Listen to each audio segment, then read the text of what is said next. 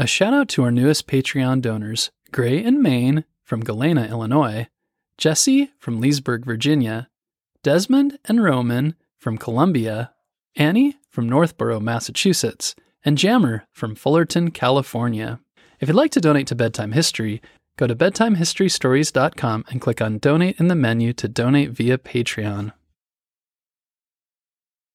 Every December, people all over the world gather to celebrate the holiday season with family and friends.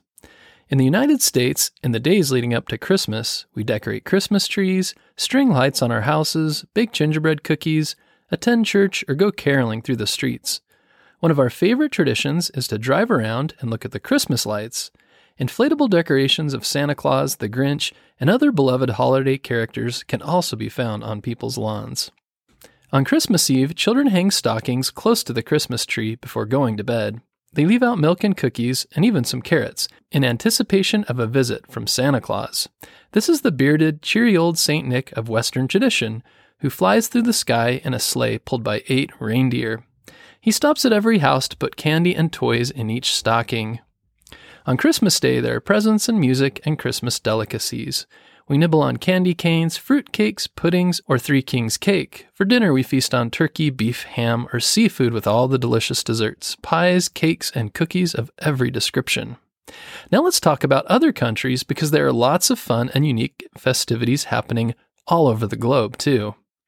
Around the world, during Hanukkah, the Jewish festival of lights, people gather with family and friends, giving gifts for not just one night, but 8.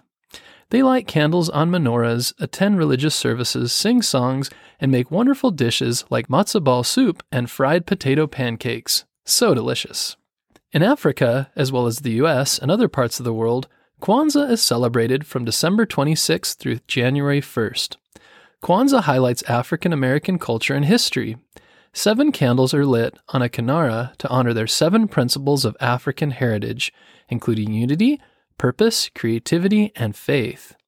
Feasts are held with a bounty of fruits, nuts, and vegetables, and there are performances too, drumming, dancing, singing, and poetry.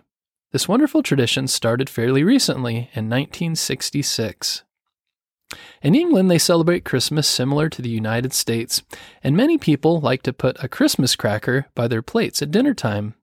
So what's a Christmas cracker? It's a cardboard tube filled with little candies and prizes. It's wrapped in paper and ribbons, and when you pull the ribbons, it cracks open like a piñata, with all the goodies spilling out. To me, it sounds like a fun way to start a Christmas meal, like blowing whistles at a birthday party. The United Kingdom also celebrates Boxing Day on December 26.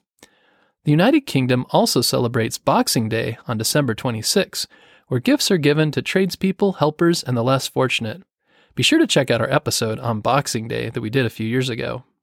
In Germany, they celebrate St. Nicholas Day, which is the patron saint of children. Every year, on the night of December 6th, children place their shoes outside their house, or by a door or fireplace, and wake to find them filled with candies and toys left by jolly old St. Nicholas.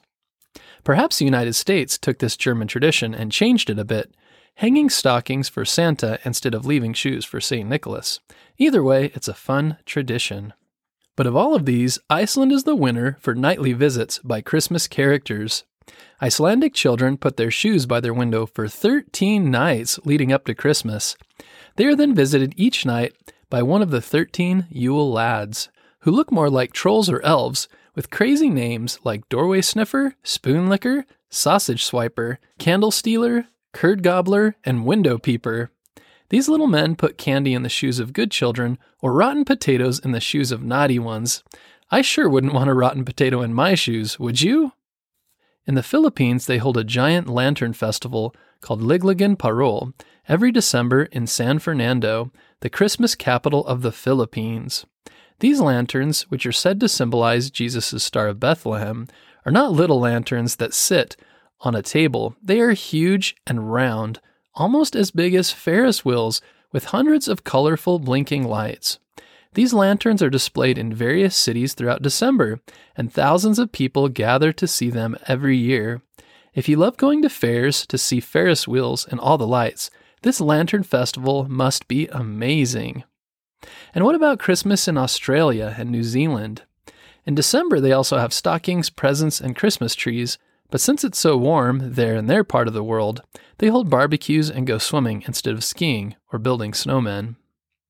On the other side of the globe, Mexico has a festival called Las Posadas, meaning the inns.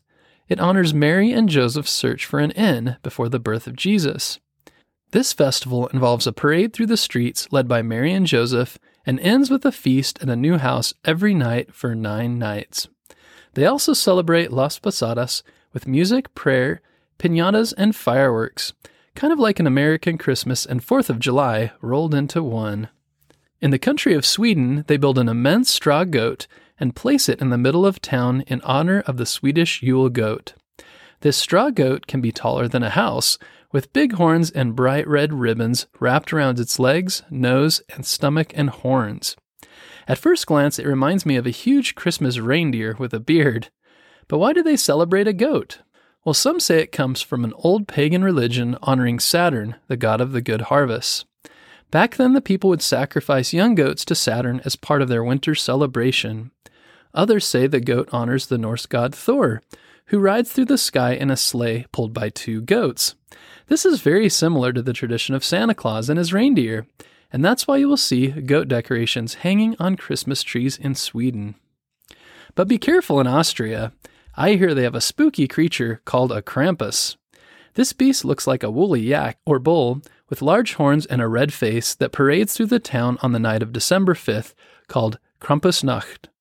He waves a wooden stick and carries a basket asking children if they've been good or bad. If they've been good, they get treats like nuts, fruits, or apples. If they've been naughty, let's just hope we never find out.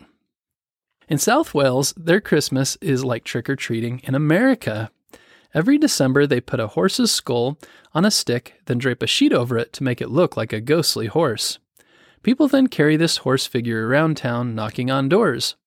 They sing part of a song at a person's door, and the person needs to finish the song, then give them food or drink. Sounds a bit scary, but also fun, unless you don't know the song. I wonder what happens then. Is a trick involved? Maybe someone from Wales can tell us. In Italy, their Christmas celebrations involve a witch. 12 days after Christmas, on January 5th, children leave wine and sausages out for La Befana, a witch who zooms down chimneys on a broom and leaves treats for all the good children, or coal for the naughty ones. It is said that La Befana received an invitation to see the birth of Jesus centuries ago but didn't attend. She now feels bad about missing this momentous birthday and roams the earth each year looking for baby Jesus while leaving gifts for children. And one other Halloween custom has made it to Christmas, the custom of carving vegetables. Here in America, we carve pumpkins for Halloween. In Oaxaca, Mexico, they carve radishes for Christmas, but not ordinary radishes. No, these are huge radishes as big as our pumpkins. It's quite a contest to see who can carve the most amazing radishes, everything from monsters to Christmas characters. What a great event in Mexico. In the Ukraine, they put spider decorations called pavuchki on their trees. Why?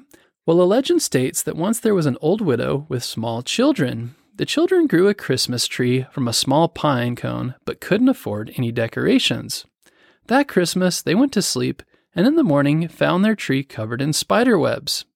When the sun hit the spider webs, they turned into silver and gold. Some believe this is how the custom of hanging shiny tinsel on trees became a popular Christmas tradition. Pretty neat, don't you think? What Christmas traditions do you observe with your family and friends? Which tradition is your favorite? Would you like to try some of these other traditions? If so, which ones? I think it would be fascinating to travel around the world to see these unique traditions, festivals, and decorations. With the help of your parents, you'll have to look up pictures and videos on the internet to learn more about them. I would love to hear from you and learn how you celebrate the season.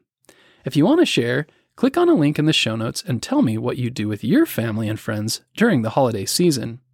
With your parents' permission, share your tradition, your first name, and your country, and you just might hear your name and story featured in a future episode. Until then, from my family to yours, we wish you a happy holiday season this year.